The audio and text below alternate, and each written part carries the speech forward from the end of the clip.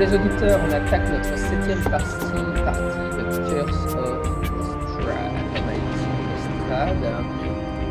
Et oui, les joueurs sont arrivés à Vallaki la dernière fois. Et donc, quelles sont les quêtes qu'ils ont activées jusqu'à maintenant? La première quête, c'était... la première quête, c'était... Ah bah oui, je vais partager l'écran pour les joueurs. Tac, schlac.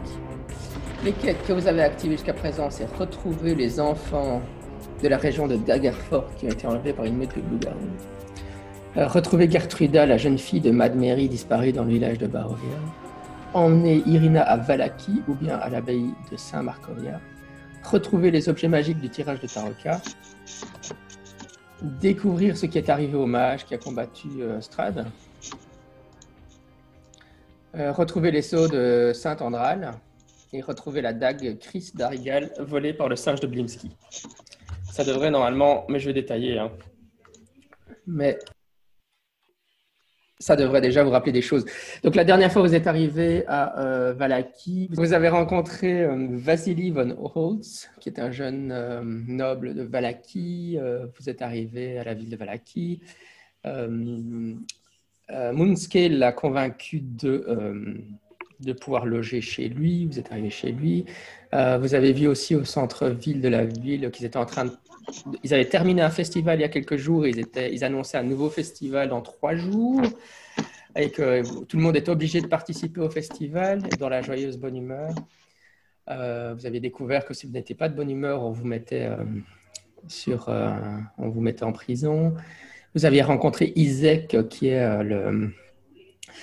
le chef de la garde de Vallaki. Il était devenu très pâle en voyant Irina et il était parti très rapidement. Comme vous ne savez pas trop pourquoi ça s'était produit.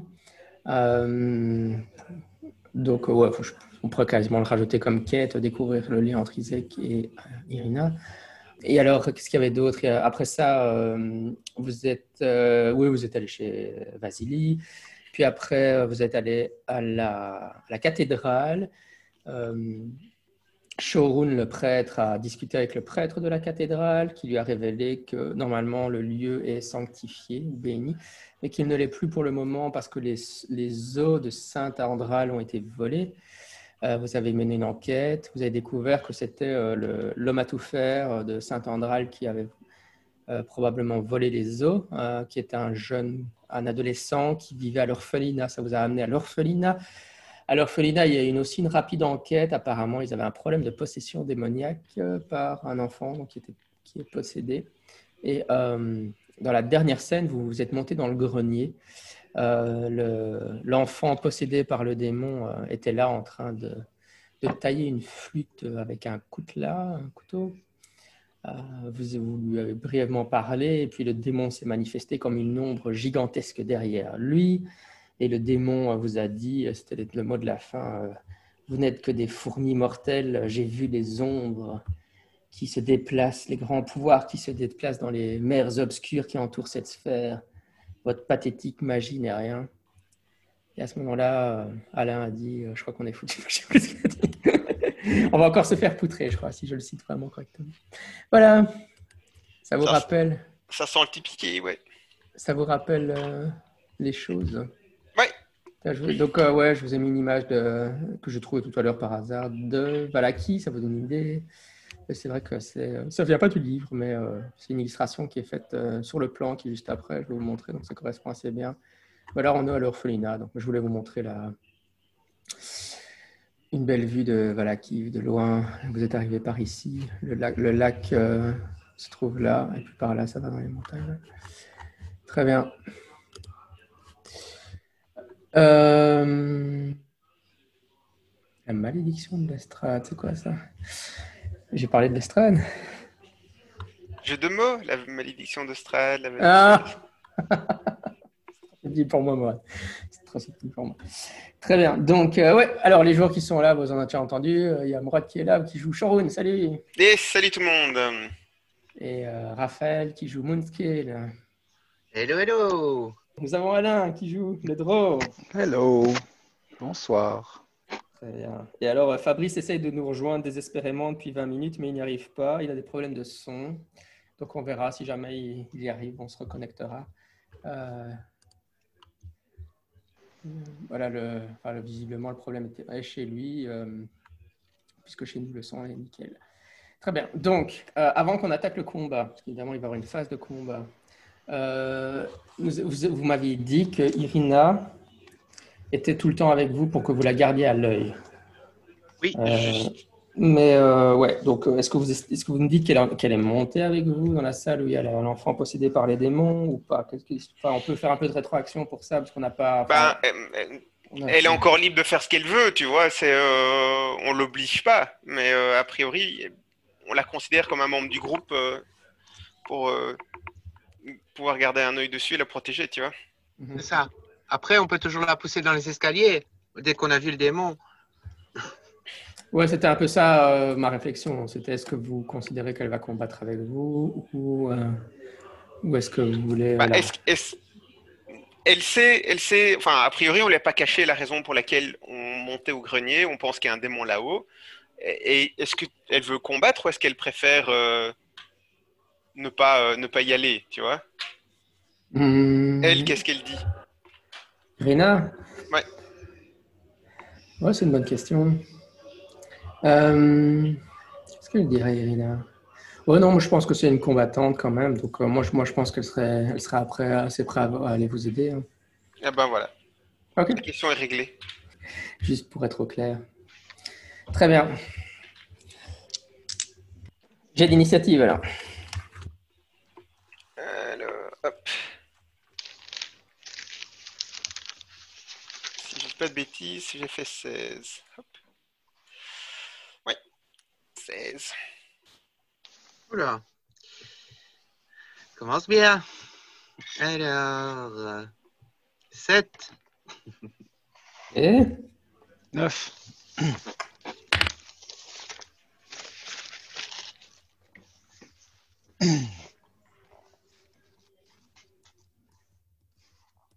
Ok. Alors, c'est le démon qui agit en premier. Donc, ce qu'il commence à faire, donc, c'est, oui, donc c'est comme il est comme une énorme ombre qui se détache du gamin hein, à l'arrière dans son dos. Le gamin, il est comme figé, c'est un peu. Mais si vous voulez, l'ombre prend sa racine dans le corps du gamin et s'étend sur les murs. Hein, donc, en fait, ce qui va se passer, c'est, on va dire que je vais attaquer un des membres du groupe. Hein, je vais tirer au hasard. 1, Mourad, 2, Rafa, 3, Alain et 4, Irina. 1, c'est Mourad. Shorun. En fait, son bras, en fait, qui est une ombre, s'étend le long de la pièce sur une très longue distance. Donc, il arrive à t'atteindre au fond de la pièce alors que tu pensais qu'il ne... Enfin, j'ai pas encore fait manger d'attaque, mais en tout cas, tu vois sa main qui fonce vers toi. Il a une portée gigantesque comme un monstre. Oui, c'est parce que c'est une ombre qui se déplace contre les parois du mur. Hein. J'ai fait un bon jet, donc...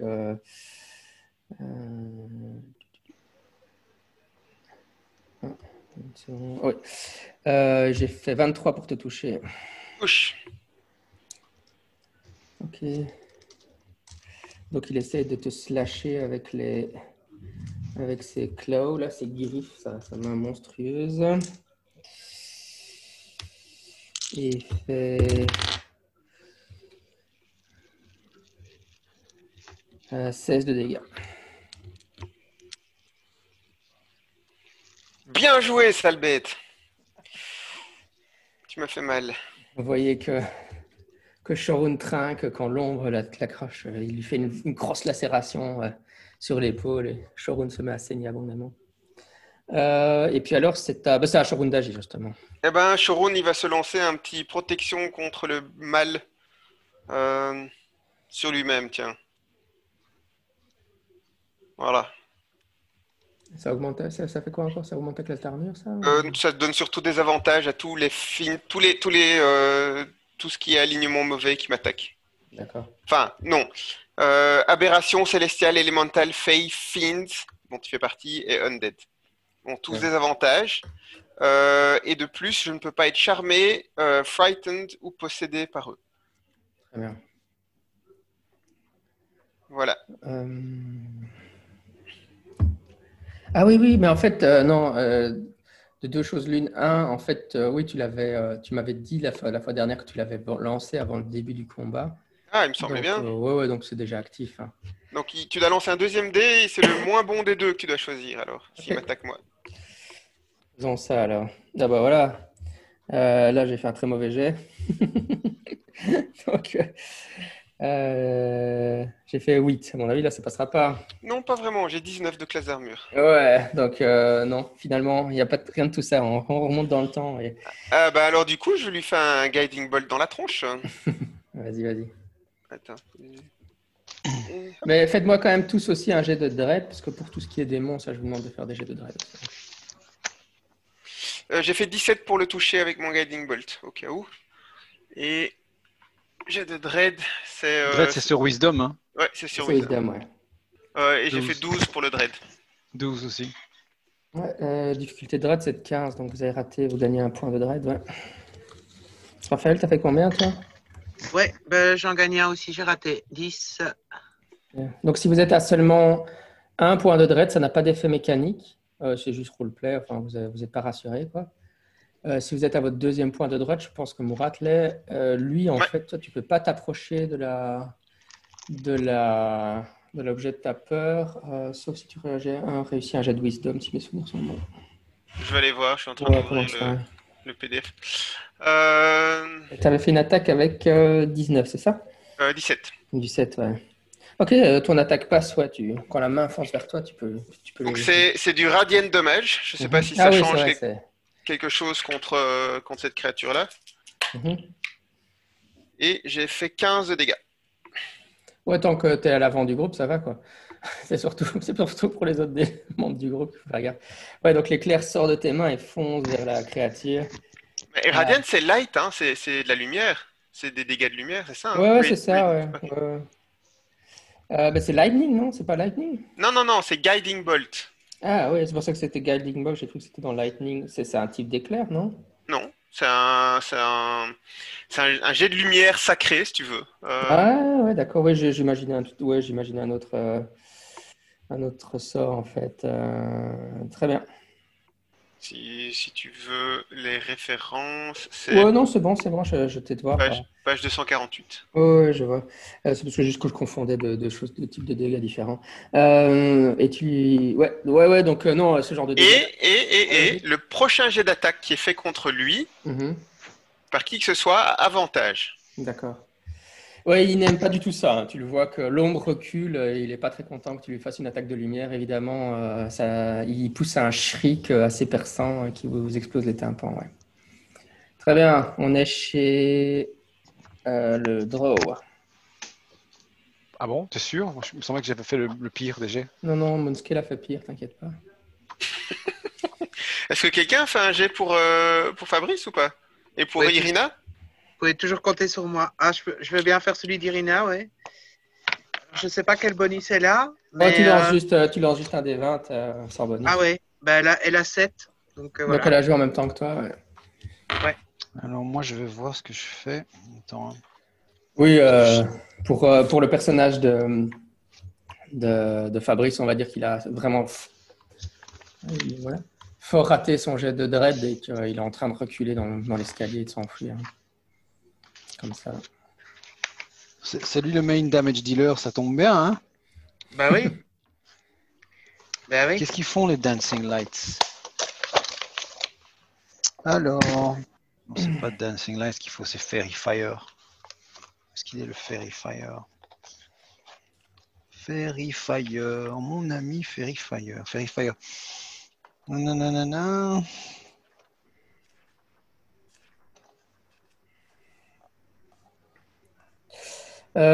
Tous les objets dans un 20. Ah, je l'ai lu ici. Je vais l'empêcher de devenir invisible. Je le sens pas le démon là.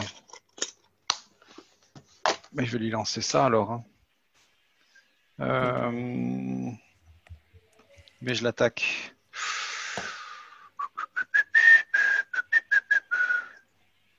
Moi, je vais l'attaquer alors. Bien.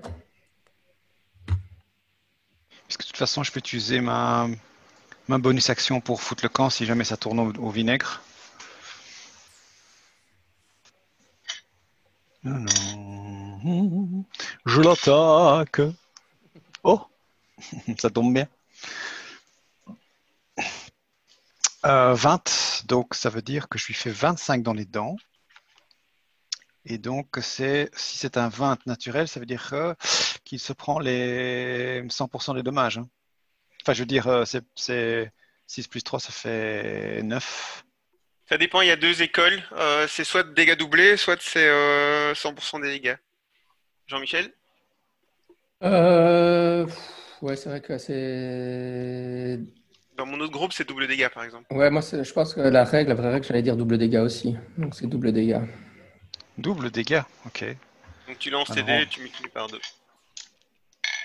Ouais, c'est parce que en fait, ça, c'est confusion entre, je pense, entre Pathfinder et Donjons et Dragons. Pathfinder, c'est pour ça que mon 4, esprit 8, buguait. 8 de dés, 8. Ouais. Donc, ouais, tu touches, mais ça fait pas autant, ça fait des dégâts, mais pas autant que tu l'imagines. T'as fait combien en tout, tu disais? Oui, c'est ça. Hein. 8. Ouais, donc je vous le donne en méta, comme ça vous pouvez calculer directement, hein, mais ces créatures-là sont immunisées aux attaques physiques non magiques, et donc quand c'est non magique, ou les épées non magiques, etc., ça fait la moitié des dégâts. Donc vous pouvez directement me dire seulement la moitié des dégâts quand vous utilisez une attaque non magique. Shit. We're screwed. Très bien. Eh bien, on est chez Moonscale alors. Ouais, alors moi j'ai une question un peu technique. Je suis désolé, hein, je n'ai toujours pas eu le temps de bien bosser les règles. Le sanctuaire non, la protection contre le mal qu'a fait Shorun, c'est personnel ou c'est une RDP? Non, c'est personnel. Hein, ça, c'est personnel. Hein. C'est sur une personne. C'est sur une personne, ok. Ouais. Et sanctuaire, ça vaut la peine ou pas? Sanctuary. Bah, toi, t'as plutôt. Vu que t'es un paladin, t'as ton attaque Radiant en plus là, normalement. C'est probablement ça le mieux. Sinon, je vais aller voir Sanctuary, ce que ça fait. Ouais, j'ai Divine Smite, mais Radiant, par contre, j'ai ça. Normalement, en tant que paladin, t'as été voir les règles. Quand tu fais une attaque, tu peux faire une attaque supplémentaire Radiant en plus.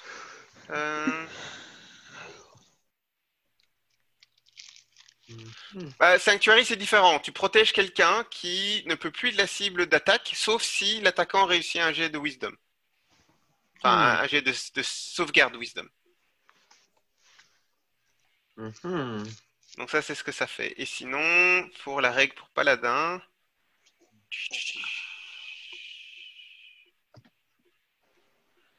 Alors, c'est ici les paladins.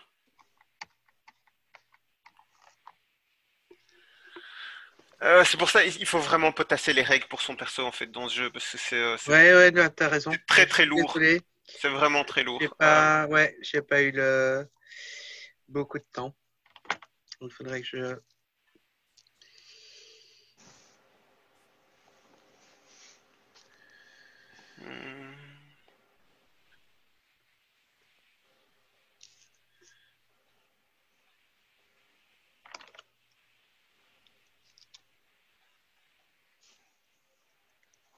Alors, c'est ça, c'est Divine Smite, ça s'appelle. À partir du 2e niveau, quand tu touches une créature avec une attaque de mêlée, tu peux utiliser un de tes spell slots pour faire des dégâts radiants supplémentaires en plus. C'est 2d8 supplémentaires pour un spell slot niveau 1 et encore un d8 de plus par niveau de spell slot en plus, pour un maximum de 5 d8. Ouais, c'est ce que je me... Et si les dégâts sont infligés à un fiend ou un undead, tu as un d8 de plus, donc ça fait 3 d8 en plus. Donc en gros, si tu le touches avec une attaque de mêlée, même si tu n'as pas une arme magique, tu fais ton Divine Smite et tu le fais 3 d8 en dégâts en plus, ce qui est énorme en fait, ce qui est vraiment beaucoup. Non, 4, puisqu'il est plus que niveau 2. Hein. Oui, non, c'est le spell slot, ça dépend du spell slot qu'il utilise. Ouais, mais j'ai que des 1 pour le moment. Ah bah alors ce sera 3 d8. Non, pas de chance. Vas-y, fais ça, hein. Tape lui Ouais, dessus. je fais ça. C'est parti. Bah, tu l'attaques alors, tu Ouais. on des 20.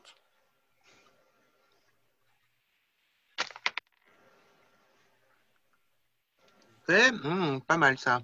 Alors, 19 plus mon bonus, qui est ici. Ça donc passe, ça hein. fait 21, ouais. Non, ça passe sans problème. C'est quoi la limite, Jean-Michel, pour lui? La limite dans quel sens? C'est classe À d'armure partir sur le D20, à partir de quand est-ce que on te donne d'office les dégâts, quoi? C'est Ben, 20. Les critiques, si ta question c'est Ah oui, à oui. partir Non, de c'est quand pas ça. C'est quoi sa cote sa Sa CA, classe c'est d'armure. combien? Sa classe d'armure, il a 14. Ok, ça va. À partir de 14, on donne les dégâts, quoi. En dessous, C'est ça. on s'embarrasse pas. Mais du Ah coup, ouais. fais les dégâts. Raph, fais bien Oui. séparer les dégâts de ton arme et les dégâts de ton Divine Smite parce que ton arme sera probablement divisée par 2. Enfin, d'après ce que Non. Rémi a expliqué, ça sera divisé par 2. Le Divine Smite, pas. Mais ton Divine Smite, pas du tout. Et c'est du Radiant Damage, donc ça va peut-être faire des effets supplémentaires. Ouais, Ah ça, oui, il a c'est ça. Ouais. Bon, alors je vais. Ok, je fais ça tout de suite. Donc, oui, c'est ça. Ok. Donc j'ai 2 D8 pleins. Donc le premier, 2, magnifique. 2d8 plein, c'était pour? Et 4, bah, pour le Divine Smite. Non, 3d8 parce que c'est un fiend. Ah oui. Donc ça fait 6. 6 plus 5, ça fait 11. Plus la moitié d'un D8. Arrondi ou pas? Oui, arrondi, hein, ça, en général. Mais au 11. Alors, supérieur, Oui, 13. arrondi ça au supérieur. Oui. J'avais 13. compris qu'il demandait au supérieur. Oui. Ouais, Ok, merci. très bien. Ouais. 13. Très bien. 13 dont 11 en Radiant. Ouais, très bien. Ouais, donc vous voyez que l'attaque en radiant lui fait vraiment super mal. Et il se rétracte. Très bien. Oui, donc le démon, en fait, suite aux dégâts radiants que lui a fait le paladin, se rétracte à l'intérieur du corps du gamin. Donc là, l'ombre rentre comme si le gamin aspirait de l'ombre à l'intérieur du corps. Et vous voyez que le couteau qu'il utilisait pour tailler la flûte, vous voyez que le gamin le tient au niveau de sa gorge. Et donc l'enfant dit maintenant, si vous... On n'a pas de plus et je tue l'enfant. Vous vous souvenez, juste background, vous vous souvenez que l'enfant est possédé via un collier qui s'ouvre comme ça. Ouais. Je pense que c'est, à ma connaissance, Raph qui l'a. J'aimerais bien une confirmation de sa part, mais je crois que c'était Raph qui l'avait en main. Oui, si mes souvenirs sont bons, oui, c'est ça. D'accord. Et à votre connaissance, la seule manière de vous débarrasser du démon, c'est de tuer le gamin. Est-ce que tu avais déterminé ton jet d'arcane la dernière fois? Donc ça n'a pas de sens que le démon dit pas de plus. Non, parce que vous êtes des gentils, vous n'avez pas tué un enfant. Guiding Bolt sur les gars. Moi, je sais pas, vous le jouez quand vous voulez, mais... Moi, j'ai pas de problème. Hein. Moi, je pouf, un coup d'arbalète dans le front du gamin. Oups! J'ai glissé, chef. Et les paladins, ils pourraient aussi le justifier en disant c'est un gamin possédé par un démon. Si tu joues paladin extrême, oui, mais c'est vous qui voyez en fait. Hein, si c'était un loyal bon paladin extrémiste, ça fait longtemps que le gamin serait mort. Oui, mais non. Bon, bah moi je dis au machin, on ne te croit pas, on sait que la mort du gamin te détruirait. Maintenant, on rentre dans ce médaillon. Et je demande à Moonscale de montrer le médaillon. Oui, ce que je fais, hein, évidemment. Le démon, en fait, le petit garçon se met à courir dans votre direction et il essaie de passer à travers vous pour atteindre l'escalier et descendre. Je fais un close line, une manchette. il court vers Irina parce qu'il se dit que la fille va être plus sympa. Donc, on m'entend. On t'entend, ouais, ça marche. On t'entend, ouais. Super. Ouais, ça sera par smartphone alors. Ouais, et alors, c'est que... Si tu n'es pas loyal bon, vas-y, fais un Magic Missile sur le gamin. Alain Pilote, je suis loyal bon. Pas loyal bon, donc. Ah, merde. Oh, moi je l'assomme le gamin, hein, s'il faut. Je l'assomme d'ailleurs. Ok, fais ton jet d'attaque alors. Ouais, on était en train de faire le combat contre le démon, Fabrice. Donc, oui, je m'en doutais, hein, mais... en gros, grâce à ma protection contre le mal, il m'a raté. Sinon, je me prenais 16 points de dégâts. Je lui ai fait un Guiding Bolt et Raph lui a fait un Divine Smite et il n'a pas aimé du tout. Et donc, il est rentré dans le gamin et il a, dans un premier temps, essayé de bluffer en disant qu'il allait tuer le gamin. Mais je lui ai dit, écoute, on sait que ça va te détruire si le gamin meurt. Et donc, il a décidé de fuir et donc, il essaye de nous dépasser pour atteindre les escaliers.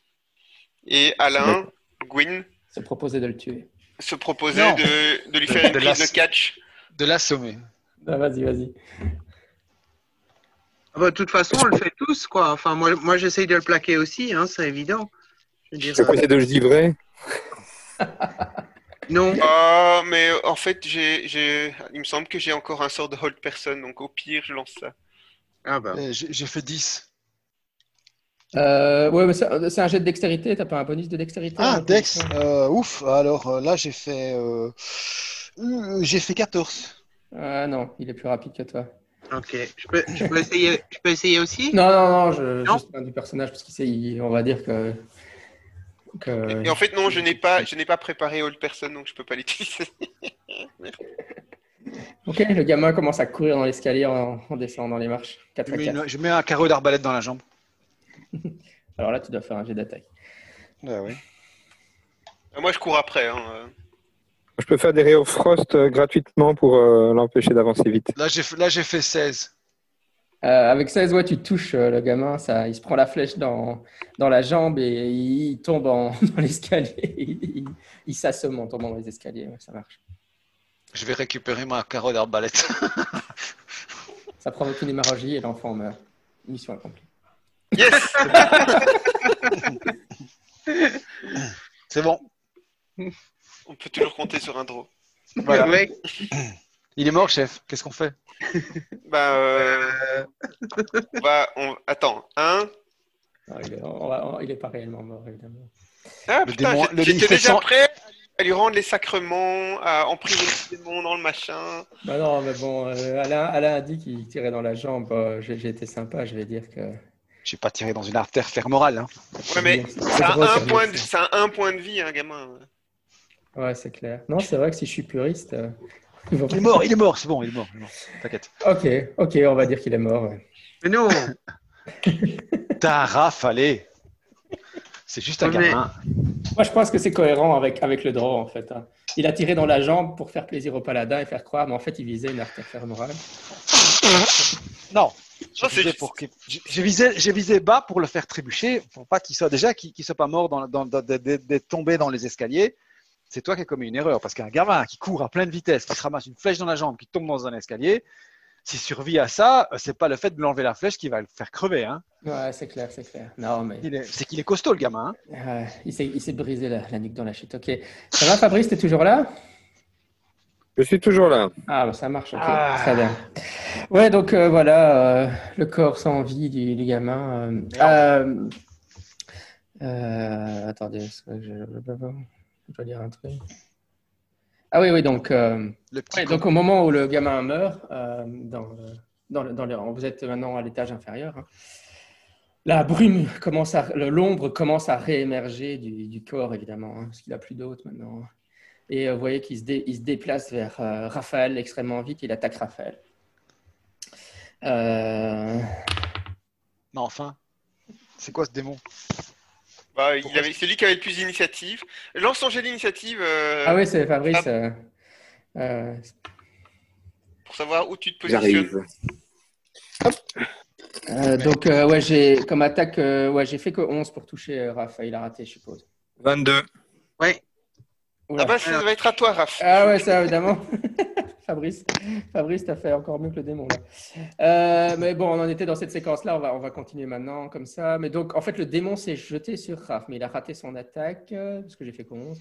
Et donc, en glisse fait, et il tombe dans les escaliers, c'est ça? Raph, t'avais l'impression qu'il essayait de t'arracher le pendentif que tu tiens en main. Ouais. Il a raté. Et alors, c'est à Fabrice d'agir maintenant. Et Ça va faire mal. je tiens juste à signaler, même si j'en suis pas super fier, mais que je pleure. Ok. Il y a quelques larmes qui me coulent parce que je prends assez mal en fait la mort de l'enfant. Ce sont des larmes de crocodile. Ah non, de dragon. Allez, je t'accorde un point d'inspiration, Raph. Tu pourras avoir ça te donnera un avantage quand tu veux dans la partie.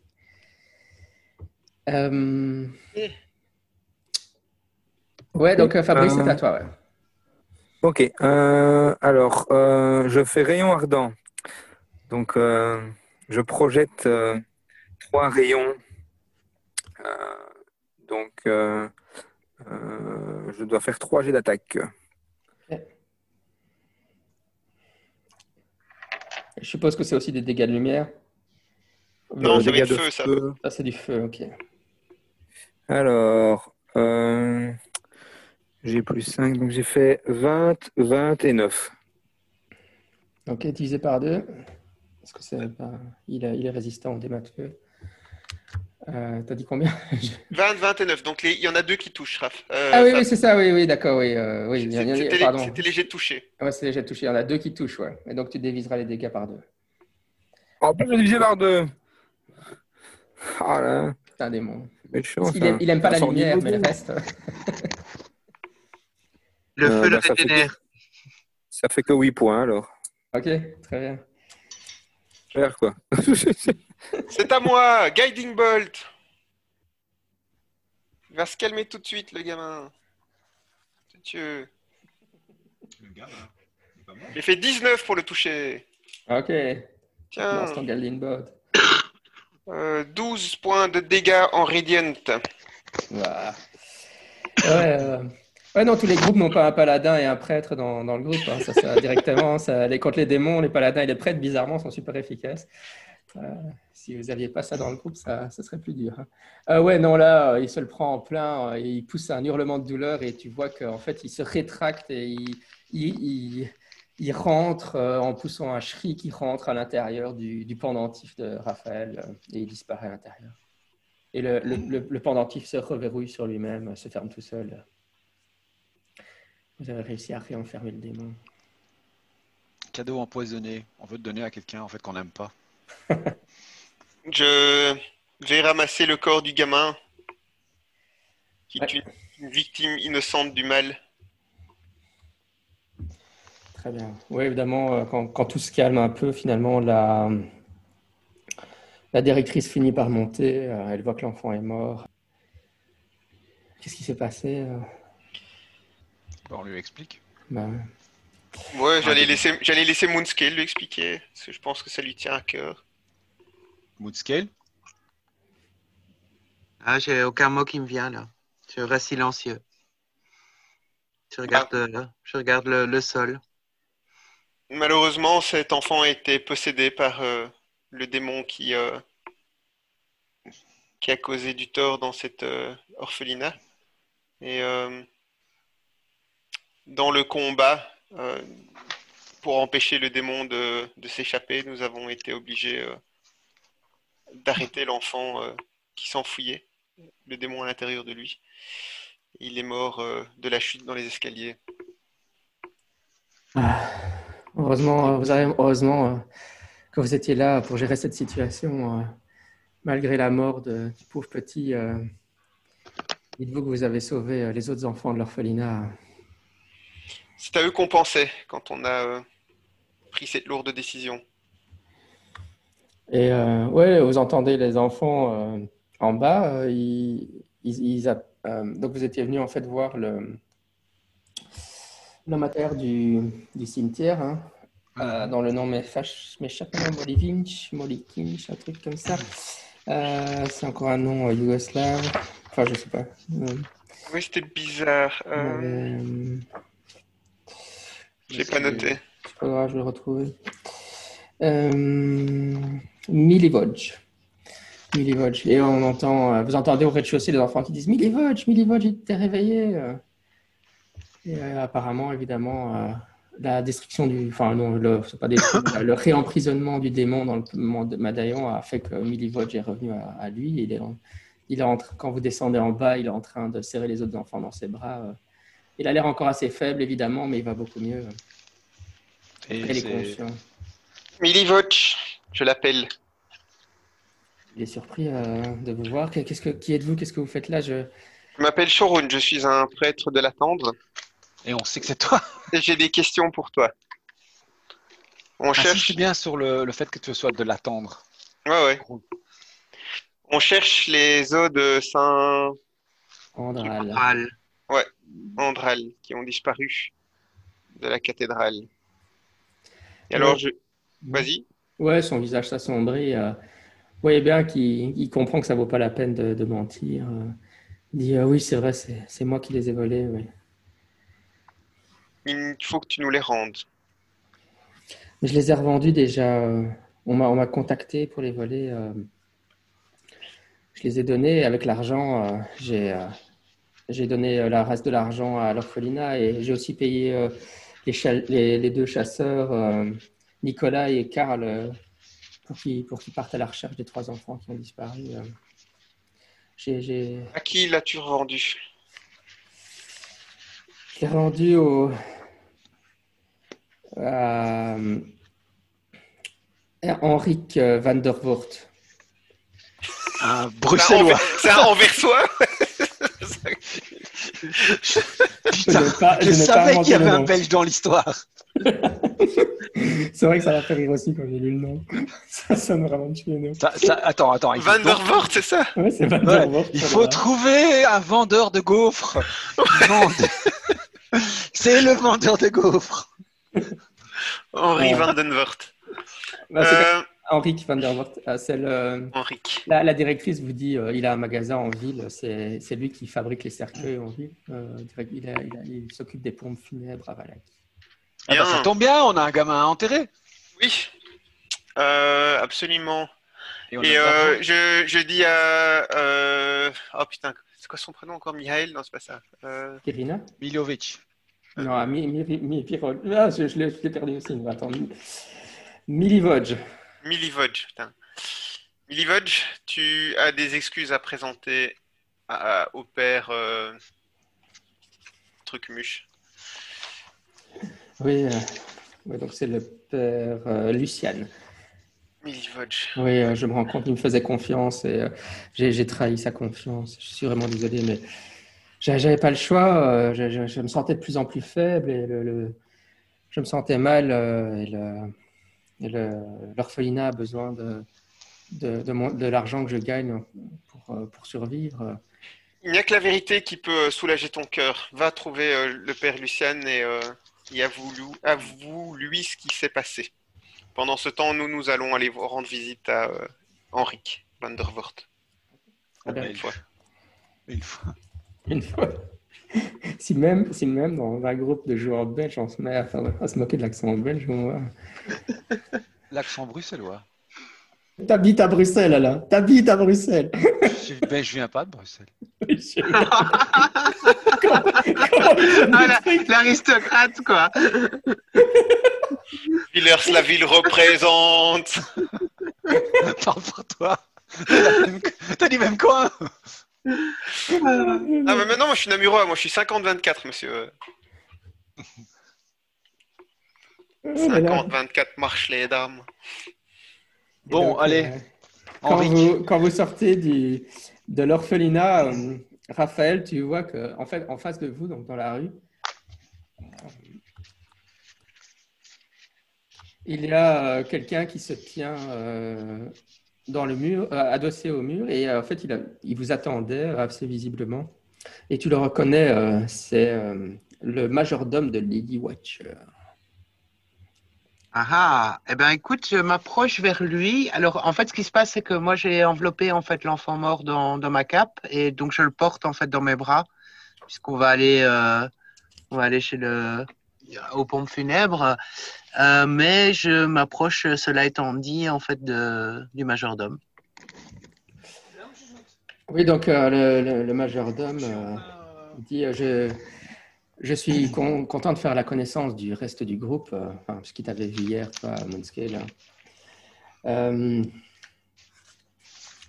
oublié comment il s'appelait. Ah, je lui demande si Lady Watcher a apprécié mon bouquet. Oui, elle l'a trouvé très charmant. Comment ça se fait qu'il sait qu'on est là? Très bonne question. Ah, Parce que Lady Watcher est une femme d'influence. Ouais. Oui, donc lui, c'est... Enfin, je m'embrouille dans les pages. Beaucoup de PNJ à gérer. Donc le majordome, c'est Ernst Larnac. Il s'appelle Larnac en plus. Ok, facile à retenir. Je ne m'étais pas rendu compte que c'est Monsieur Larnac. Salut, je suis un PNJ louche. Faites-moi confiance. Je suis l'arnaque. Je m'appelle l'arnaque. Oh, ça va être une bonne partie, je me sens bien. Après le belge, voici l'arnaque. Mais vraiment. Van der Voort et l'arnaque. C'est vraiment un film pourri des années 50, là. Français avec. Ah là là, un film de... C'est un film de Cédric Lapiche de 1980. Mais ça, c'est un commentaire méta à faire sur Cursor Strat. C'est vrai que quand tu es américain, tout ça te semble très exotique. Super exotique. Mais quand tu es européen, surtout belge. Pas n'importe. Mais j'imagine que l'arnaque, c'est L-A-R-N-A-K ou un truc comme oui, ça. c'est avec un K, oui, ça s'écrit avec un K. Ouais. Mais enfin, Ernst, voilà quoi. Oui, il dit vous avez attiré l'attention de Lady Watcher. Elle aimerait beaucoup vous inviter à prendre le thé chez elle dès que possible. Là, tout de suite, là? Non, mais, enfin, dès que possible. Pour le moment, ça ne l'est pas. Ouais. Je lui propose, je lui demande si demain après-midi, à l'heure du thé, ça lui conviendrait. Oui, Lady Watcher aurait préféré vous voir aujourd'hui, mais... tu vois, comme j'ai l'enfant en fait dans mes bras et tout, je lui dis, vous m'excuserez auprès de Lady Watcher, mais vous voyez bien que c'est un moment un petit peu délicat et c'est ce qui fait que je me faire mariner l'enfant avant de le manger. Je donne un coup sur la tête du taureau. Merci Sharon. Si tu l'avais pas fait, je l'aurais fait. Franchement. Il y a un temps et un lieu pour. Donc, Exactement. vous proposez demain quand, vous avez dit? À l'heure du thé, vers 16h. Moi, je dis très bas pour que le majordome ne l'entende pas. Dites, si on doit racheter les ossements à l'autre vendeur de gaufres, là, peut-être que quelqu'un de très aisé comme Lady Watcher pourrait nous aider. Parce que on va rien racheter du tout. Ouais. Ces ossements... Ah, on va le tuer, on va prendre directement ces trucs. Non. Ah, voilà. Non. Je savais que tu étais d'accord avec moi. On va juste... C'est une question de justice. Ces os ont été volés, leur place est à la cathédrale, point.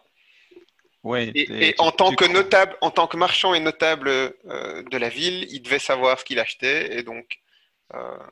Ok, de toute façon, si jamais il veut pas, je le mettrai un carreau d'arbalète. Juste pour ça, non, parce que je ne sais pas si je l'ai dit explicitement, mais sinon on peut le retconner pour la dernière fois, mais le prêtre t'aurait dit que en fait, il a gardé secrète... je pense que j'ai dû le dire, de toute façon. Il a gardé secrète l'existence des ossements et le fait que ça soit identifié. Et c'est d'ailleurs pour ça qu'il vous a demandé à vous d'aider, parce qu'il pouvait pas s'appeler à la J'en me souviens, mais en même temps, Milivoj nous a dit qu'il a été payé spécifiquement pour voler les os. Donc le gars était au courant. Oui, oui. Ça veut dire que le gars qui a dit spécifiquement va voler les os, il avait un motif ultérieur. Et il savait très bien que les os étaient là, alors que normalement, ça aurait dû être secret. Et donc, le carreau d'arbalète, il l'a mérité.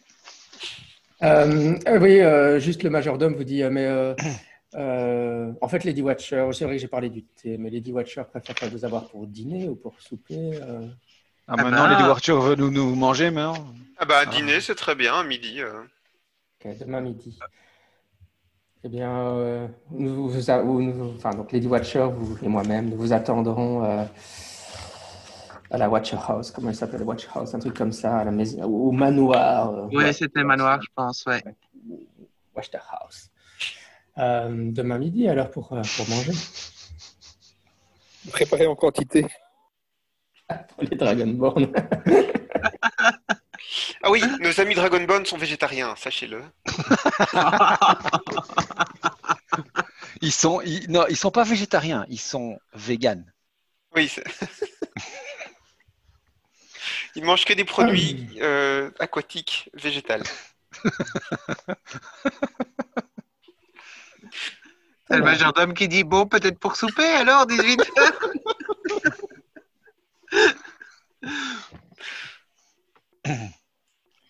Bon, en tout cas, il prend congé alors, il fait une courvette et il prend congé. Ouais, en tout cas, je m'étais excusé le plus poliment possible et je lui dis de transmettre. Voilà. Je te dis, ça c'est quand même un concept qu'on voit pas souvent dans Donjons et Dragons, un dragon herbivore. Tu vois, un peu inspiré d'un diplodocus ou un truc comme ça. Il y a des dinosaures. Il y a des dinosaures. Dans l'autre campagne, on affronte des T-Rex, mais Mais les dragons verts, là, qui sont... Oh, ils sont tous carnassiers, tous. Tous les dragons. Même ceux qui habitent les marécages, là? Oui, oui. Oui, absolument. Pas sûr. Je suis pas. Enfin bref, continuons. Je suis pas certain que ce soit vraiment précisé. Hein. Enfin, par défaut, on s'imagine qu'un dragon c'est carnassier. Bah, en fait, il suffit de regarder la dentition. C'est pas une dentition d'herbivore, quoi. Non, je veux dire, c'est clairement une dentition de carnivore. Si c'est capable de bouffer des aventuriers avec leurs armures, c'est que. Très bien. Qu'est-ce que vous décidez de faire? Alors, vous avez activé Clan Quête. Donc là, voilà, vous avez. Pour moi, la priorité number one, c'est les eaux. C'est resacraliser la cathédrale. Comme ça nous fait un espace sécurisé contre le mal, tu vois. Ce qui n'est pas le cas pour le moment. Et Ouais, moi je suis tout à fait d'accord. Surtout, et en plus, de toute façon, voilà, j'ai l'enfant dans les bras et donc l'idée c'était d'aller retrouver le fossoyeur, enfin le marchand de ouais. cercueil. Très bien, on fait ça alors. Enfin, je l'ai dit, je suis pas sûr que c'est un entrepreneur des pompes funèbres. Il vend des cercueils. On va voir. Il fait peut-être les deux. Oui, non, enfin, il a marqué quoi? Il a marqué c'est le coffin maker, fabricant de cercueils. Ouais, c'est ça. Oui. Ouais. Maintenant, c'est pas lui qui va les enterrer. Hein, mais... Oui, mais c'est pas lui qui va préparer les corps non plus, en fait, probablement. D'accord. J'en sais rien, hein, mais il me semble que c'est deux métiers différents, en fait. Le coffin maker va travailler pour des pompes funèbres, parce que les pompes funèbres vont être la vitrine pour vendre les cercueils, qui est fait par le coffin maker. Mais c'est des compétences complètement différentes, tu vois, préparer un corps pour qu'il ne pourrisse pas, pour qu'il soit beau, présentable, etc., machin, que les blessures soient refermées. Enfin, c'est plus un travail de chirurgie, un travail du bois, quoi. Tu vois, c'est... Non, je comprends bien. Ouais. Ouais, est-ce qu'il est embaumeur ou... Ouais. Mais c'est pour ça que pour moi, sauf si, mettons que ce soit une entreprise où il y a les différentes personnes qui ont les différents savoir-faire, je m'attendrais à ce que ce soit différent. Mais peut-être que dans le monde de DD, peut-être que dans Ravenloft, non, mais de toute façon, c'est vrai que... On est dans de la fantasy après tout. Ici, il parle de fabricant de cercueils, donc on va partir là-dessus.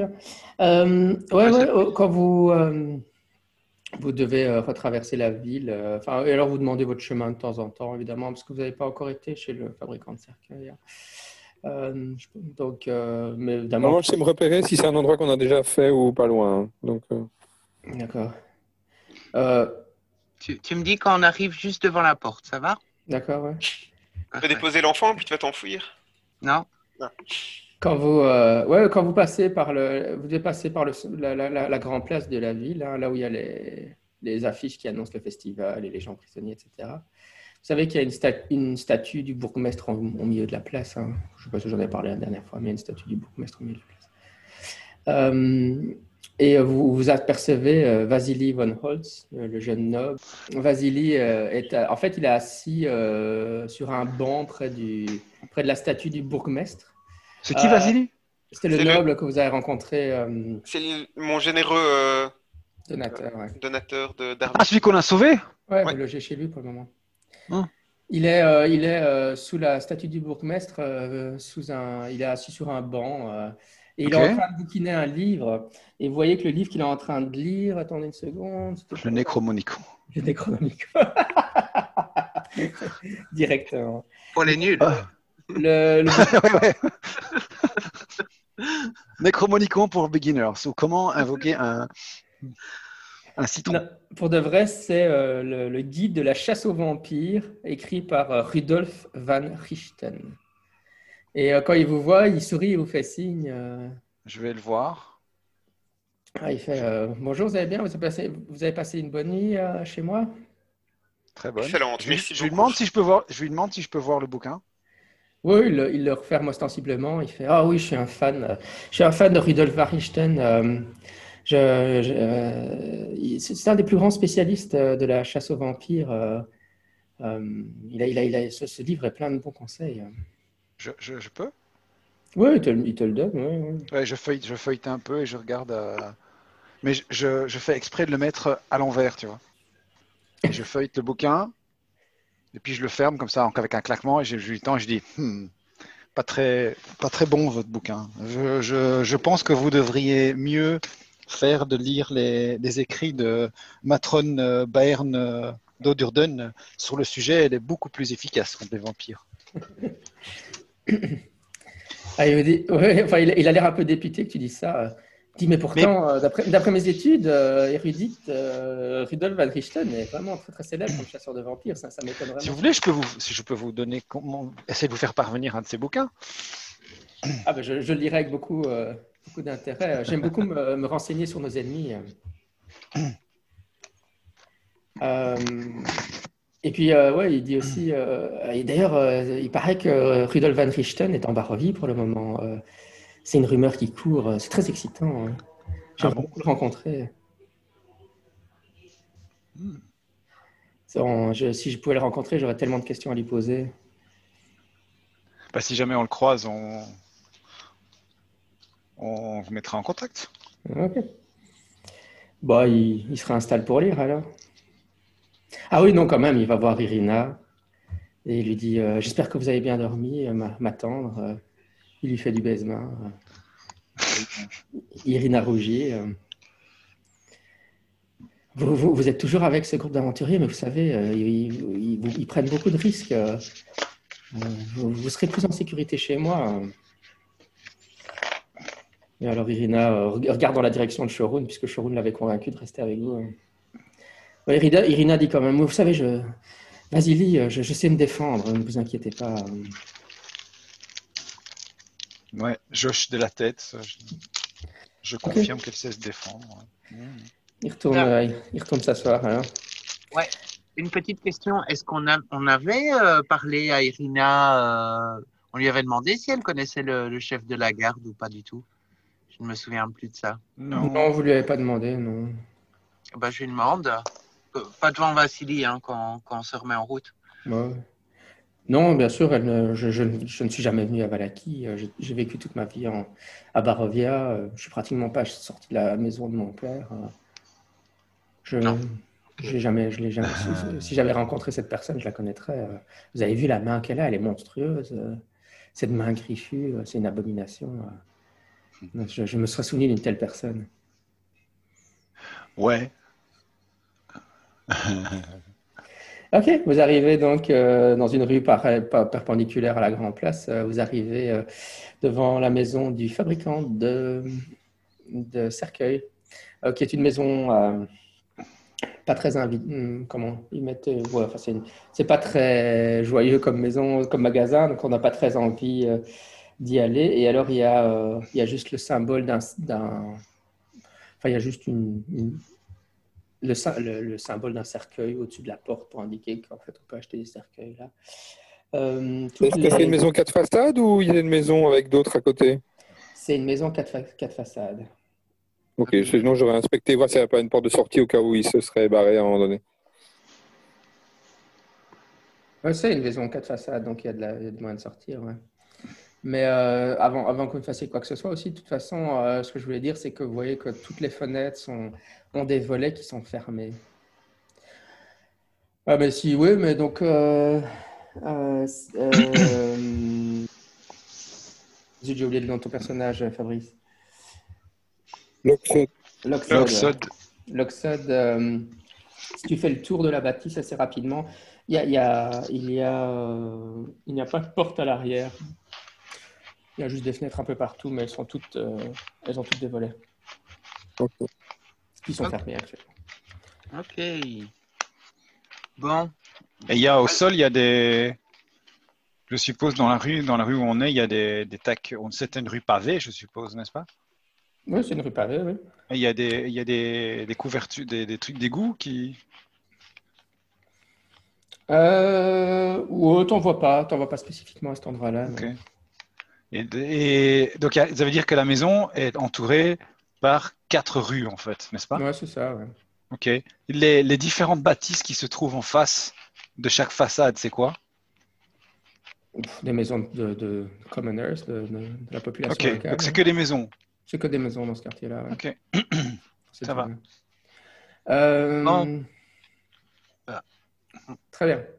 Moi, j'ai pas On mal va- de colère en fait à évacuer. Et donc, en fait, je défonce la porte. Un grand coup de pied. Tu veux pas que j'ouvre la porte avec mes talents? Non. Bon. Oui, juste avant que tu défonces la porte, La porte s'ouvre. Et I alors, kick- tu donnes I un kick grand sur coup de le- pied dans. C'est ça, high kick sur le coffin maker, quoi. Non, un grand coup de pied dans les, dans les, dans l'entrejambe du coffin maker. Pouf. Ah, vous excuserez, mon copain Moonscale, il est très très affecté par la mort de notre jeune prodige compagnon qui tient dans sa cape. avant que ça se passe, là, Shorun, tu vois que dans la rue, il est en train de se promener. Il y a Rictavio, qui est le ménestrel que tu as rencontré la nuit Ah oui. dernière à l'auberge. Hein. Il te fait des grands signes sympathiques et il a l'air de se diriger dans ta direction. Ah bah, je lui fais des signes aussi. Donc, Moonskill, tu défonces la porte? Oui. Ok. Bah, tu Ah, défonces la... monseigneur. Je suis quand même un Tu peu dis- surpris par la porte qui est défoncée par Boonscale. Je m'y attendais pas. J'étais en train de faire des signes à Rictavio. Boonscale? Ouais, Rictavio était aussi très, très surpris de ce qui se passe. Là, tu peux rentrer dans la porte. Ouais, tu la défonces sans faire de jet, hein, ça pose pas de problème. Elle n'est pas très solide. Tu arrives donc dans. Attends, je vais regarder la carte. Ouais, donc dans le magasin principal. Et il y a plein de. C'est une grande salle avec une dizaine de cercueils sur le sol, évidemment. Et Heureusement. Henrik van de Voort, qui est un homme d'une 60aine d'années, fort ridé, quand même, c'est pas un vieillard, mais je veux dire, il est quand même, il est encore en forme. Mais... Meurt d'une crise cardiaque. Il a trop mangé. Il était en train de travailler sur un cercueil et il se retourne. Sauce d'Alès. Il est encore sur son atelier avec son maillet, etc.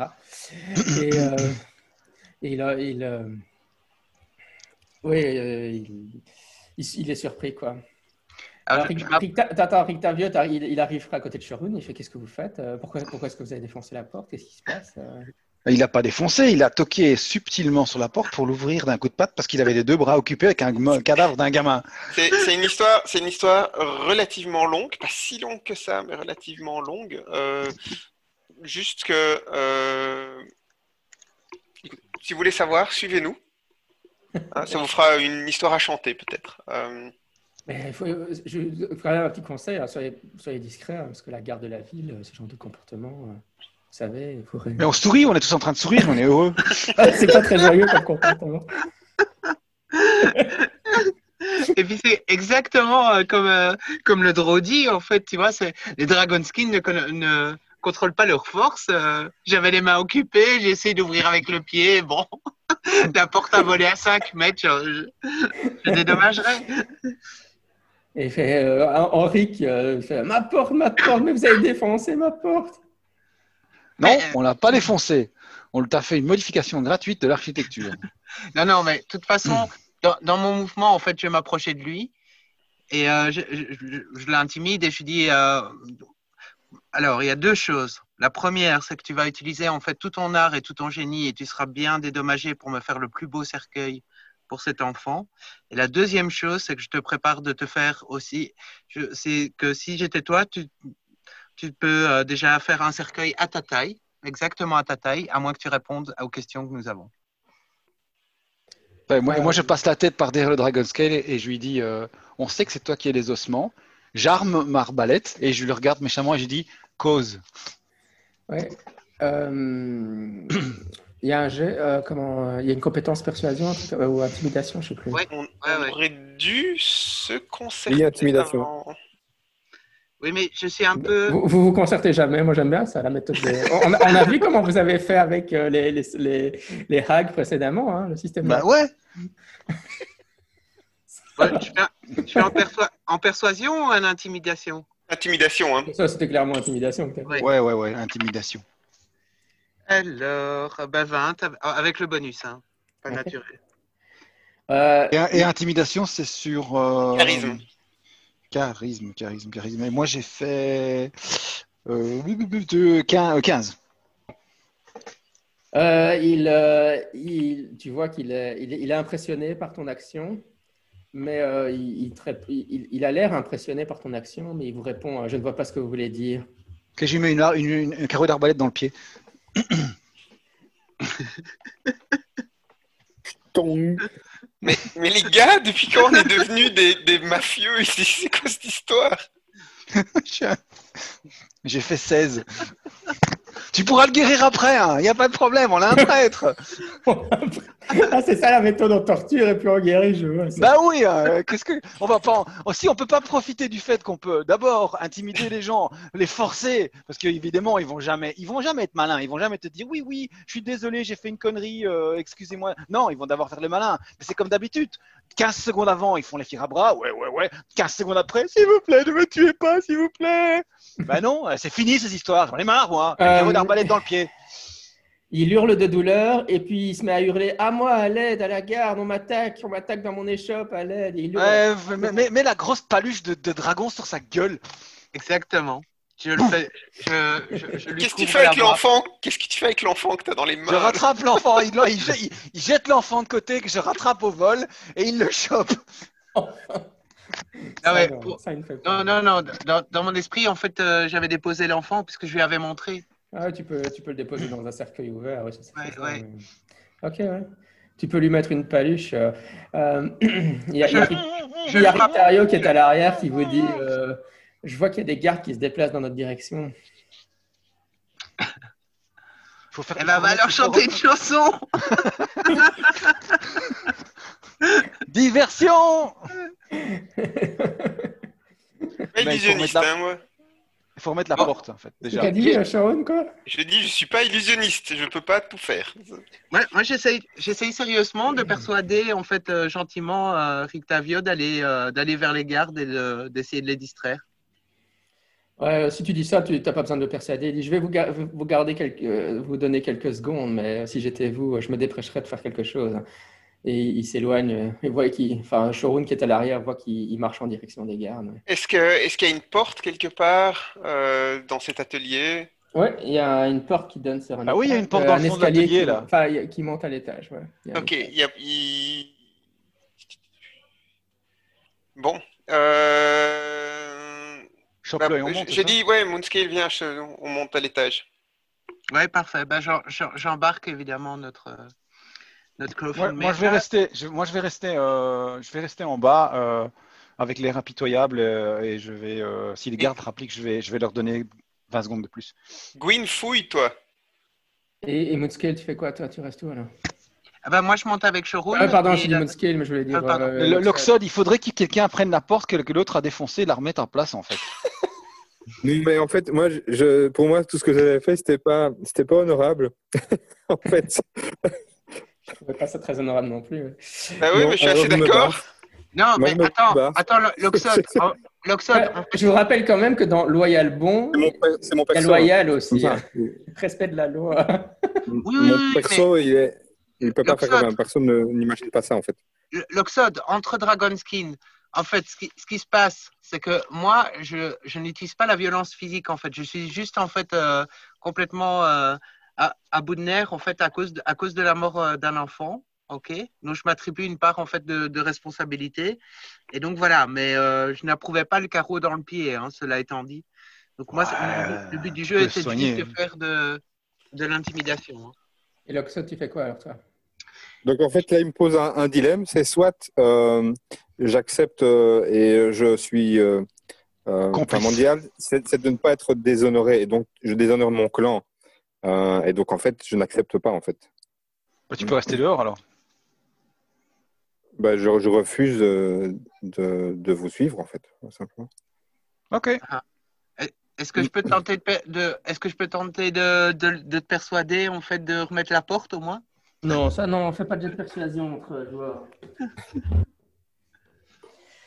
Oui, mais je ne passerai pas nécessairement par un jet. Hein. Je veux dire, je m'adresse à l'Oxot. Pas de PVP dans mes parties. Pas de PVP. On n'a pas le temps. On n'a pas le temps, les gars. Ouais, c'est ça, quoi. Très bien. Donc, Moonscale et Shaun, vous montez à l'étage. À l'étage, rapidement, vous voyez que sur votre gauche, il y a la chambre où habite Henrik, avec un lit assez spartiate, etc. Et dans la pièce où vous êtes, il y a aussi une dizaine de cercueils. Et vous voyez qu'il y en a un d'entre eux qui est ouvert avec un corps qui est allongé dedans. Les autres sont fermés. Un corps qu'on reconnaît? Non, ça a l'air d'être une jeune paysanne qui dort. Il utilise les ossements pour la ramener à la vie. Alors... Déjà, soigne-le. Ok. Au moment où vous hésitez, alors, la paysanne se relève et elle pousse un hurlement et vous voyez qu'elle a des crocs qui poussent et elle se prépare à vous attaquer. Et alors à ce moment-là, il y a aussi 5 autres cercueils qui s'ouvrent, qui font tomber leur truc. Et on est chez un nécromant, les gars. il y a donc 6 vampires qui vous entourent, qui sortent de leur cercueil et qui poussent des feulements en vous contemplant. Donc, dans les vampires, il y a la paysanne, il y a un paysan aussi, il y a un homme de classe moyenne et une femme de la noblesse assez belle. Et alors, ils sont habillés, voilà, c'est des vampire spawn, donc c'est des jeunes vampires, hein, c'est ça? Ils ont vraiment, vous voyez que ils ont une soif très très forte. Ils ont vraiment, quand ils voient en fait Shaun et Moonscale, vous avez l'impression qu'ils sont en train de voir des amuse-gueules. Mais ils vous regardent et puis tout d'un coup, ils tournent la tête comme s'ils entendaient quelque chose. Et ils foncent vers la fenêtre la plus proche et ils sautent à l'extérieur. Sauf la paysanne qui prend dans un coin un sac et qui se dirige vers la fenêtre. Mais là, je peux vous laisser agir. Ok, je prends Van de Voort, c'est ça? Il est en rez-de-chaussée avec le drôle, lui. Ah ben non, non, vous l'avez monté. Ah, vous l'avez monté, oui.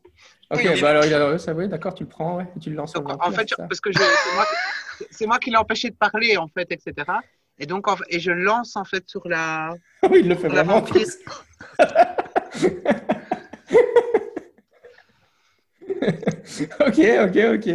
D'accord. Oui, tu vois que le besoin de boire est trop intense parce que, oui, il vous donne l'impression de ne pas avoir bu pendant très longtemps, qu'ils étaient en sorte de sommeil comme ça. Elle se jette sur Henrik et elle boit goulûment. Et vous voyez que ses joues deviennent plus roses et elle se sent beaucoup mieux tout à coup. Et Henrik s'effondre mort à ses pieds. Et puis Moi, je prends le sac pendant ce temps-là qu'elle a lâché. D'accord, ok, prends le sac alors. Et je fais un turn undead. Très bien. Pendant ce temps-là, que vous êtes en train de voir ça, Gwyndahir et Loxod, vous entendez des hurlements de terreur dans la rue alors que les vampires s'attaquent à la population locale. Allons faire des actes héroïques alors. Je sors. Ok. Vous voyez que c'est la panique la plus totale dans la rue. Et vous voyez que les vampires sont en train de semer le chaos dans la ville de Vallaki. Vous voyez donc moi, je défends les habitants. Oui, bien sûr. Oui. Attendez, vous voyez que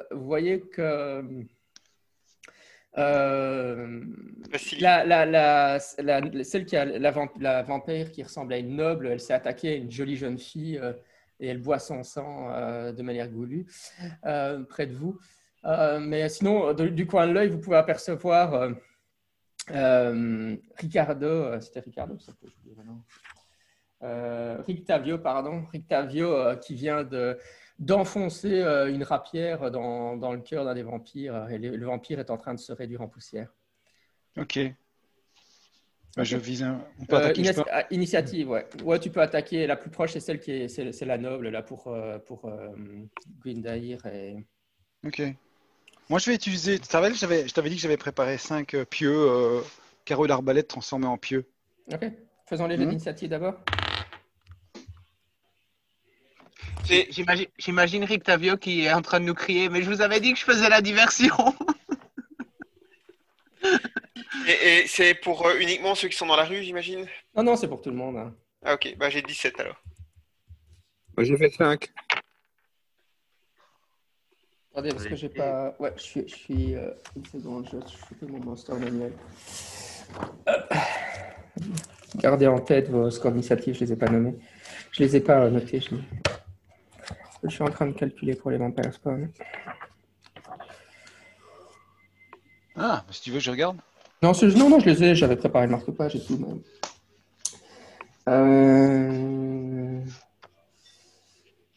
voilà. Alors maintenant, je vous écoute, Sharon. 17. Moonscale. Moonscale, t'as fait combien? 5. Youpi. La même chose que Lox. Vous êtes Loxodon, d'accord? Loxodon est 5 aussi? Oui. Et Moi, j'ai fait Gwyndahir 17. Oh, comme moi. On est par paire. Très bien. Ok, donc c'est à Gwyndahir d'agir alors? Je tire un carreau d'arbalète et je vise. Est-ce que je suis en. Est-ce que je. J'aimerais viser quelqu'un qui m'attaque pas en fait. Oui, vous êtes très près de la vampire noble, mais elle est toujours dans son round où elle est en train de C'est parce boire qu'à le ce moment-là, sang je de peux utiliser mon. mais- Nick attaque. Il y a des vampires, enfin les autres vampires sont attaqués un peu partout, donc toi tu peux courir en attaquer un autre. Non, Ah mais oui, c'est parce que tu veux un sneak. Sneak et utiliser assassinate. Parce que Oui, non, mais si, de toute façon, si je la surpris, si je la surprends, si elle ne Ouais. m'attaque pas, si elle me considère pas comme une cible et qu'elle me prête pas attention à moi, Mhm. si elle est surprise, Ouais. je fais des crits d'office. Et Ouais. avec ma sneak attack en plus, disons qu'elle va avoir mal. Ouais, mais tu peux y aller, elle était en train de boire le sang d'une jeune fille, donc elle était en train de tuer une jeune fille, vas-y. C'est 2 des 6 en plus. Et alors mon arbalète. Donc armes non magiques font la moitié des dégâts. Hein. Donc c'est 3. Donc c'est 1, 2, 3. Génial. J'ai fait d'office crit. Hein. Je sais pas si tu sais. Attends, hein, là j'ai fait 1, 2, 2, ça fait 6, plus ça fait 9, divisé par 2, ça fait 5. Elle a un... Donc divise pas par 2, Alain. Vu que c'est divisé par 2 fois 2. Alors c'est 9. Ok. Ouais, tu t'attaques avec une rap. C'est quoi que tu utilises, toi? L'arbalète avec les carreaux, ouais. les carreaux en forme de pieu. Ouais, c'est ça. Ouais. Je vise son cœur. Ouais, elle se prend le pieu, mais ça lui fait mal. Hein, ça lui fait mal, mais ça ne la détruit pas. Ok, très bien. Donc maintenant, on est chez Sharon. La vampire est en train donc toujours de tuer Henrik van der Boom. Moi, j'avais dit Torn Undead. Hein. J'ai chopé le sac par terre et je prends mon symbole sacré et je lui fais un Torn Undead dans la tronche. Donc, elle doit faire un jet de Wisdom, Saving Throw. Ouais. J'ai fait un 9. Donc ça doit pas être assez. Oui, non, c'est largement pas assez comme saving throw. Et donc, elle est obligée de fuir le plus loin possible de moi jusqu'à ce qu'elle prenne des dégâts. Pendant 1 minute.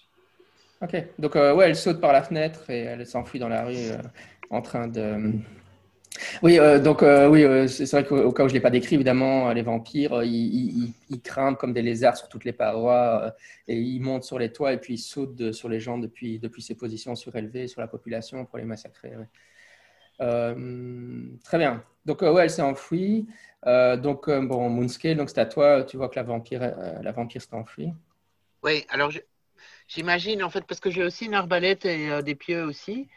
Mais j'imagine que... ouais, de toute façon, je suis pas censé le savoir. Donc, écoute, je cours vers la fenêtre et je me prépare à tirer un carreau sur elle ou sur un autre vampire. Ouais, vas-y. Ouais, tu la vois, elle a sauté sur l'immeuble en face, donc elle est en train de courir sur le toit de l'autre côté, donc tu peux lui tirer dessus. Ok, cool. Alors, hop. Mais, purée, quoi. Bon. Ça va, 7, j'ai raté. Ouais, elle est trop rapide. Hein. Ouais. Ok, donc on est maintenant chez la vampire. Donc, bon, forcément, il n'y a plus que celle qui s'occupe. Donc, elle détourne son attention de la jeune fille qui est morte et elle fonce vers, avec la rapidité extrêmement rapide des vampires, vers Gwendair. Et elle l'attaque. Décidément, je ne fais pas des très bons jeux aujourd'hui. Bienvenue au club. ouais, bienvenue. J'ai fait que 10. Donc, ouais, là, Raté. elle essaye de te lacérer, mais, ou même elle essaie même de te mordre, mais de toute façon, son attaque a échoué. On est donc chez Loxod. Il y a encore quelqu'un à toucher? Oui, tu vois que la vampire attaque ton copain Gwendair, mais... Ok, je lance une orbe chromatique au niveau 3. T'es Ok. déjà niveau 5? Hein? Au-delà du... c'est-à-dire niveau 5. Attends, tu utilises un spell slot niveau 3, c'est ça? Oui, T'as déjà des spell slots niveau 3 alors que t'es niveau 4? je pense. Attends, je vérifie. Alors, Je suis pas familier avec les sorciers, donc ça tombe, c'est le cas, hein, mais non. Moi, il me semblait que c'était niveau 5 que tu avais tes premiers spell slots niveau 3. Ah non, c'est 3 slots niveau 2, pardon, tu as bien vu, oui, pardon. C'est pas 2 slots niveau 3. Ah, dommage. Je pensais que tu allais lancer Wish. Non, mais niveau 2 alors. Donc je vais faire un jet d'attaque à distance. 22, je pense que ça touche. Ok, ouais, ça touche, effectivement. Putain. Donc Voilà. c'est une ombre chromatique acide à 4d8 dégâts. Putain. Ah, c'est ça Loxod. l'artillerie, hein. Loxod, tue-le s'il te plaît. Oh merde. 9, 19 points de dégâts. Ok, ouais, ça, il n'y a pas de résistance aux dégâts, que ça c'est sûr. Ok, ouais, non, ça lui brûle les 3/4 du visage. Ton attaque, là, ça lui fait, enfin, son visage se liquéfie un peu hein, au niveau de l'impact. Par contre, ouais, elle a une deuxième attaque, donc elle va essayer de mordre. Enfin, non, j'avais fait j'avais dû s'en servir en même, de toute façon.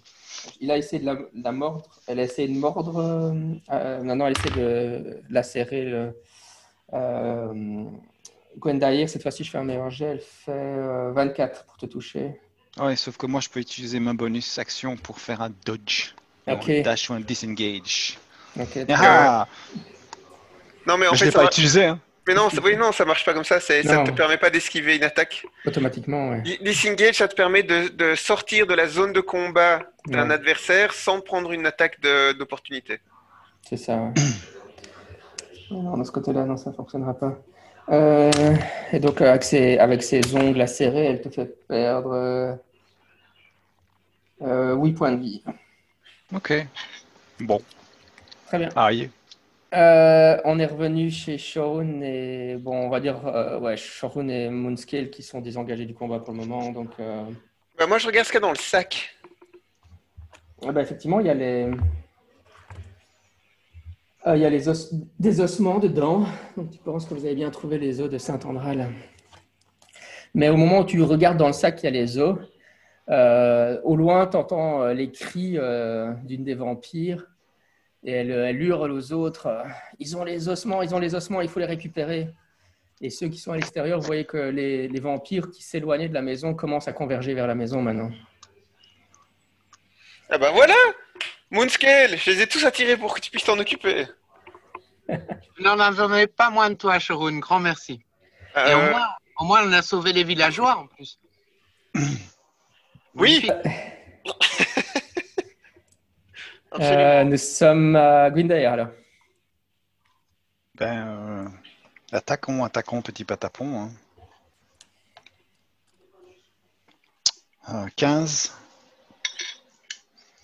Et je vais utiliser... Ça touche avec un 15? Non, ça touche pas avec un 15. Ouais, donc tu la rates alors. Ok. Je la touche pas avec un 15? Ouais. Ah bon? C'est à la vampire d'agir, donc elle attaque de nouveau Wildair. J'ai fait un 20 naturel. C'est un vampire spawn? Ouais. On regarde pas les caractéristiques des PNJ, ça c'est enfin des monstres, ça c'est trop méta là. L'armure classe de 15? Bah oui, donc elle touche pas, tu vois. Il faut faire plus que 15. Euh, Jesus Christ. Qu'est-ce que j'allais dire? Ne lis pas les caractéristiques des monstres. J'ai déjà eu une remarque sur le blog de quelqu'un qui disait la seule chose que j'aime pas avec la campagne, c'est qu'il y a un joueur qui joue trop méta. Ping. Qu'est-ce que j'allais dire? Ouais, donc elle a fait une réussite automatique, donc on a dit que ça doublait les dégâts. Cette fois-ci, elle enfonce ses crocs dans ta gorge. Qui, moi? Bah oui. Et donc elle fait... Mais moi, j'ai pas encore fini. Hein. Moi, j'ai encore une bonus action. Hein, moi. Ah oui, vas-y alors. Ouais, c'était encore... Attends. Ah oui, t'avais pas fini. Bah alors vas-y, fais ta bonus action. Je peux faire ma bonus action. Vas-y, fonce. Bah, j'ai raté lamentablement. T'avais fait quoi en bonus action? Attaquer. Ah. Donc, elle aspire ton sang, tu sens ta force vitale qui s'évapore et tu perds 7 points de vie. Et évidemment, l'Oxode qui est derrière, tu vois que les blessures que tu lui as infligées sont en train de se régénérer et que son visage est en train de redevenir normal.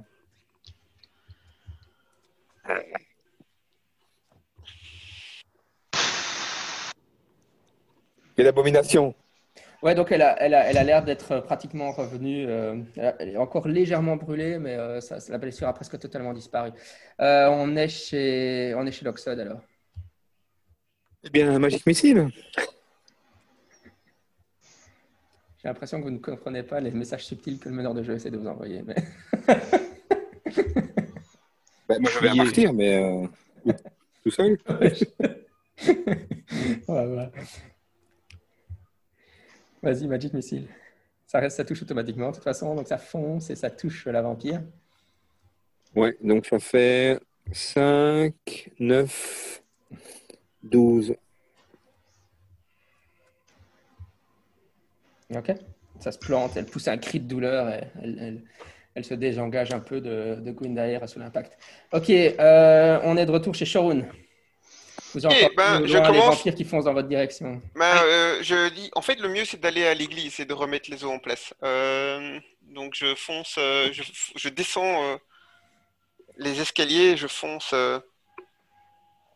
vers l'extérieur et pour aller à la cathédrale. Oui, okay. Moi, j'ai une petite demande parce que, en fait, au tour précédent, en fait, Shorun a regardé et moi, j'ai rien fait. Et donc, est-ce que je peux lui lancer un sort sanctuaire au tour précédent? Parce que moi, tu m'as passé là. Ok, ouais, d'accord, non, ça va. Ouais, tu peux lancer sanctuaire sur Shorun. Je lance un sort sanctuaire sur Shorun. Excellent. Et, et je le suis. Vous dévalez les escaliers et vous voyez que une vampire en train de boire le sang de Gwyndahir en bas et l'Oxode qui lui balance des missiles magiques dessus. Born Undead, mais ça sera à mon tour. Très bien, c'est à Gwyndahir d'agir. Elle m'a lâché? Ouais, elle t'a lâché là. Elle pousse un gémissement de plaisir.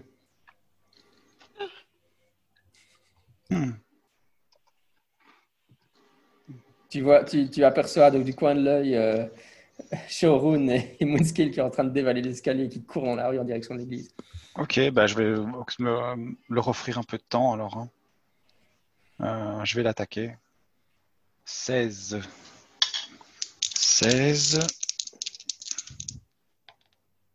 2, 5, 3 de dégâts. Et alors l'autre attaque. Mais non, Alain, ton action bonus que tu devrais faire, c'est un désengagé. Oui, je vous donne du temps. Je vais l'occuper pendant que vous fouillez. Ouais, c'est un beau. Je me doute bien que ça va servir à rien. Enfin, ça va servir à ça servir qu'à les ralentir, mais c'est déjà ça. Et donc, le deuxième, le deuxième, j'ai raté. Mais je lui mets un coup de, je l'occupe, quoi. Ok, Ça va très bien. Nickel. Ouais, donc les autres personnages vous foncez vers l'église, c'est ça, si je comprends bien? Pendant que Gwendair se, entre guillemets, un peu sacrifie. Très bien. Ce qui se passe alors, c'est que vous êtes poursuivi par les vampires et vous courez à toute vitesse en direction de l'église de Saint-Andral. Les vampires sont en train de vous suivre sur les toits pour essayer de vous rattraper, mais vous vous déplacez suffisamment vite, vous n'êtes pas très loin de l'église, donc vous sprintez à toute vitesse. De ton côté, toi, Gwendair, en fait, la vampire, elle s'en fout. Non, c'est pas ça. Elle va, en fait, juste... Ce qui se passe, en fait, c'est qu'elle a bu assez de sang et en fait, elle reprend ses esprits parce que ils étaient pris d'une frénésie sanguinaire. Et tu la vois reculer un peu surprise. Tu sens qu'elle, comme sa personnalité d'antan reprend un peu le dessus. Et tu vois qu'elle regarde ses mains en se demandant ce qu'elle est en train de faire. Et elle fuit en direction enfin, elle s'enfuit, en fait. Elle part en direction, dans une autre direction. Elle s'enfuit vers la... Attends, j'ai dit attends. Attends, tu as vu mon sang, on est un peu liés, tu vois, faisons connaissance. Bah ouais. Ah ouais, moi je suis interloqué, quoi. C'est quoi ce bordel? Je viens, c'était pour rire. Ouais. C'est le Belge qui t'a fait ça. Non, elle te jette un regard désespéré et puis elle grimpe un immeuble et disparaît de ta vue. Merde. Les autres, vous arrivez à proximité, enfin vous êtes en train de vous diriger vers la cathédrale. Vous pensez que vous avez réussi, enfin que vous y êtes presque, quoi. Vous y êtes presque. Les vampires vous talonnent, mais vous y êtes presque. Mais vous apercevez quelque chose sur la rue principale qui mène à la cathédrale. Et vous apercevez un cavalier qui arrive à toute vitesse. Il se déplace beaucoup plus vite que vous. Et il fonce devant vous et il s'interpose entre vous et la cathédrale. Et vous voyez que c'est Strad von Zarovich sur un cheval démoniaque. Donc, il a un énorme cheval mort-vivant avec des flammes qui sortent de sa crinière. Et donc, vous avez tous vu une image de Strad. C'est un très bel homme avec une longue cape. Et donc, il se retourne vers vous et en souriant, il vous dit « Je crois que vous avez quelque chose à moi. » Non. Il descend de son cheval. L'église est tout près, t'as dit? Il est entre vous et l'église, ouais. Je crie Père Luciane. Ok. Il regarde Moonscale et il dit « Tu vas m'apporter le sac, s'il te plaît ?» Enfin non, il ne va pas commencer avec ça, il va dire Qui va m'apporter le sac? Je suis vraiment content de faire votre connaissance, j'ai entendu parler de vous, il paraît que vous avez embêté les sorcières là, au moulin. Il était temps qu'on se rencontre finalement de face à face. Et puis il dit « Moonscale, tu ne m'as pas apporté ce sac maintenant, et tu peux me faire un jet de Wisdom, difficulté 13. » Ok. Ouais, on n'est même pas niveau 5 et on a déjà... Au revoir, vous le jouez comme vous voulez. Hein. Bah quoi vous savez pas que t'es pas un peu plus occupé. Donc Wisdom, tu me dis quel... Un jet de sauvegarde, Wisdom. Donc Oui. tu lances un des 20, tu additionnes ton bonus, et si jamais Wisdom est dans tes favored, alors tu as un bonus de 2. Ah bah alors ça passe, ouais. Parfait. Mais si Wisdom est dans tes favored. Ouais. Ok. Il est un peu frustré que tu résistes à son charme. Mais, Est-ce que le Père Lucien arrive à la porte? tu vois que le Père Lucien est à la porte, mais derrière. Je lui lance le sac. Ok. Football américain, là. J'ai fait 18 à mon jet de dextérité. C'est un jet en opposition avec Strat qui va essayer de rattraper le sac. Non, je pense pas que Strad va se abaisser à ce genre de petits jeux. Oh si. On va voir. Il est jouette, hein. C'est un peu un chat, quoi. Ouais, bah ouais. Il est là pour jouer. Non, il va juste se retourner vers le Père Lucien et il va lui dire apporte-moi le sac. C'est terminé. Peut-être, on va voir. Attendez une seconde, faut que je prenne ces caracs. Je peux pas tricher quand même.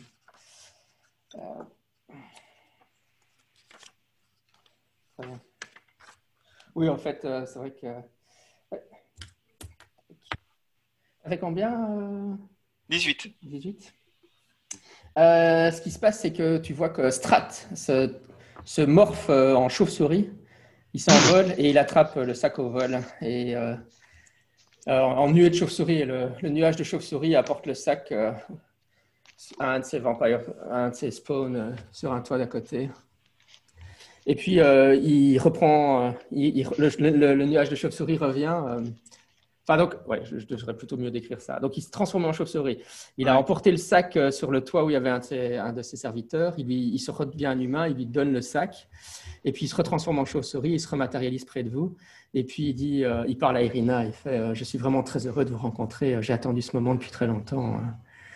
Est-ce que vous voudriez venir habiter avec moi? Enfin, vous savez que j'ai une déclaration à vous faire. Vous savez que je vous aime. Est-ce que vous accepteriez de venir au château avec moi? Ils ne peuvent pas vous protéger de toute façon. Vous voyez bien comme ils sont faibles et pathétiques. » Et Irina dit non, jamais. Vous êtes un monstre, je n'irai jamais avec vous. Alors il a un peu l'air déçu. Il fait c'est pas grave, j'ai le temps. Et puis il remonte sur son cheval et il s'en va. Ce que tu ne sais pas, c'est que Murat n'a pas mis les ossements dans le sac. Vite, ce sac. Les ossements sont dans son pantalon. Non. J'ai 9 en intelligence, j'y ai pas pensé. Fuck. Ah merde. Ça. Oh là là. Et ben voilà. Bon. Ben. Ouais, quand il part, on peut lui crier que demain on est pris à midi, mais par contre on n'a rien pour le soir.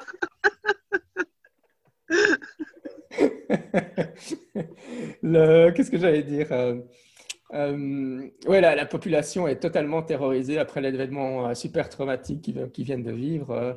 Ça faisait une centaine d'années que Stradon Zarovich n'était pas venu en ville, donc tous les gens là ne l'avaient jamais vu. Et il y a plein de morts dans la rue partout. Vous entendez les sanglots des familles qui ont perdu des proches. Tout le monde n'est pas joyeux en ville apparemment, contrairement aux tentatives du baron. De toute façon, Sharon, moi et le prêtre, on va avoir pas mal de travail à faire. Très bien.